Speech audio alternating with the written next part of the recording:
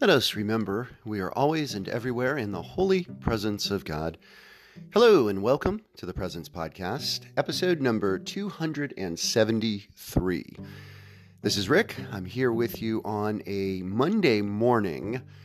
Funny story, actually not really that funny, more of a painful story, actually. So last night, things got a little bit late. Sunday night, wasn't going to have the chance to record the podcast. So I thought that I would do what I don't love doing, but I have been doing, which is record it during second period, which is my free period at school.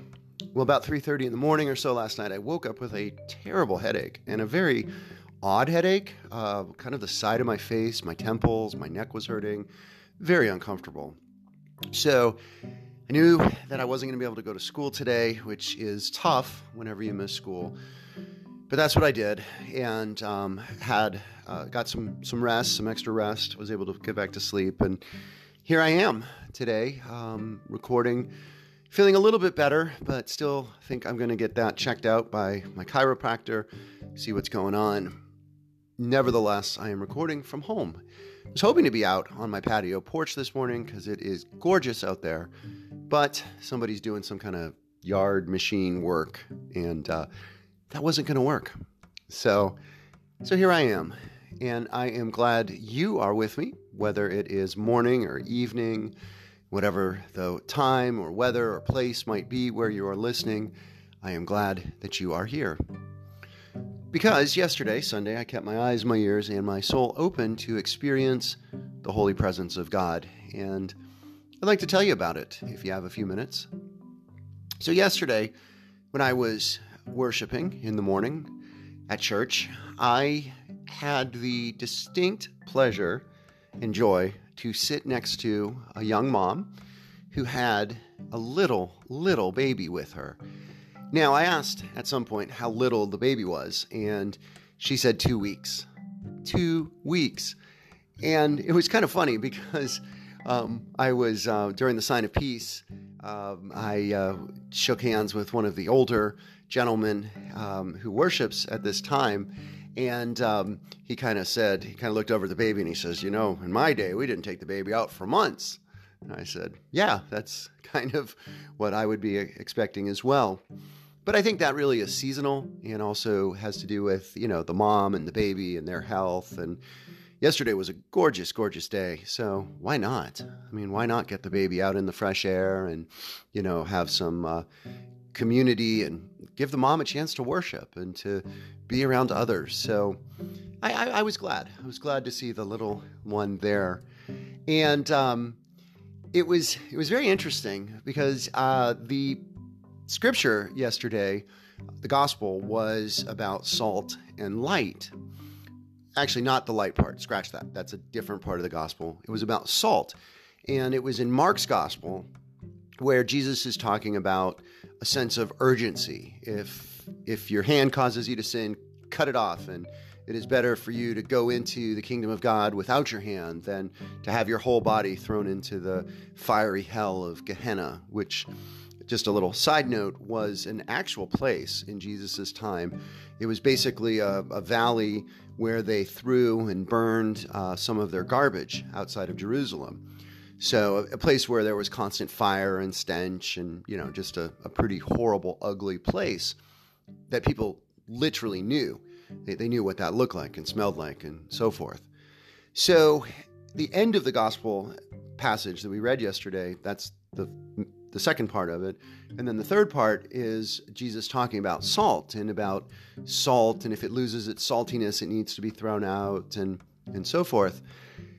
Well, the homily was about this idea that salt is a preservative and salt is something that we need. It's absolutely necessary. We hunger for salt, and we are hungry for what preserves us with God, and I, was thinking about, certainly in our society, we get too much salt, right? Too much sodium in our diets.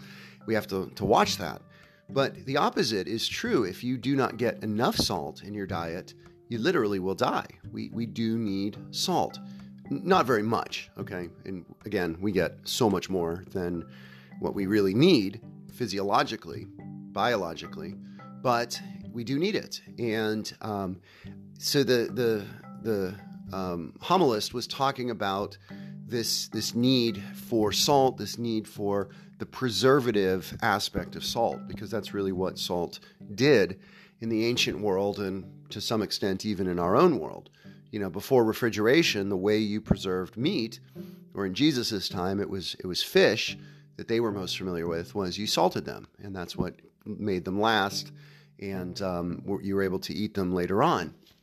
So at one point, the homilist, having the baby was close to where he was preaching, he referred to the baby and about a ritual that the Jewish people did early in a child's life where they rubbed salt on them. And it was this idea of, kind of preserving them, and one of the ways of offering them to God, the newborn. And he kind of joked, he says, we're not going to do that today. We won't do that today. And the mom was, I think, pleased to hear that, of course. And so as I was hearing this about the hunger and the preservative aspect for salt, I was also watching the baby. And at only one point did the baby cry, and a little infant 2-week-old baby cry is so unique. I mean, it sounds a lot like a cat meowing, I guess, but it's not a cry like you would expect from an older child, right? I mean, it's a very different kind of cry.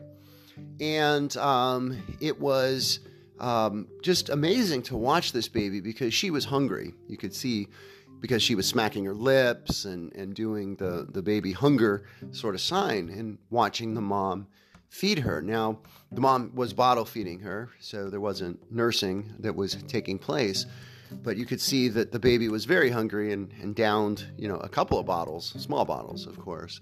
But I just found it fascinating that instinct of the baby sucking to show hunger, that the baby's lips are literally moving, that's one of the first things that a baby can do, an infant really can do, is move and suck, because that's move their lips and suck, because that's the way that they are fed, and that is their primary desire. But it's also the way that they're comforted. So the feeding, the nursing, or taking the bottle, that really is both food, of course, but also comfort, that the baby is comforted, and ultimately how the baby, the infant, falls asleep. And it was just neat to kind of watch this and watch the interaction between the mom and the baby, and just how close the mom held the baby. Made me think back to the days when my children were babies. Almost 2 decades ago, my son was an infant. My oldest was an infant, and time has changed since then. But it was wonderful to watch that again.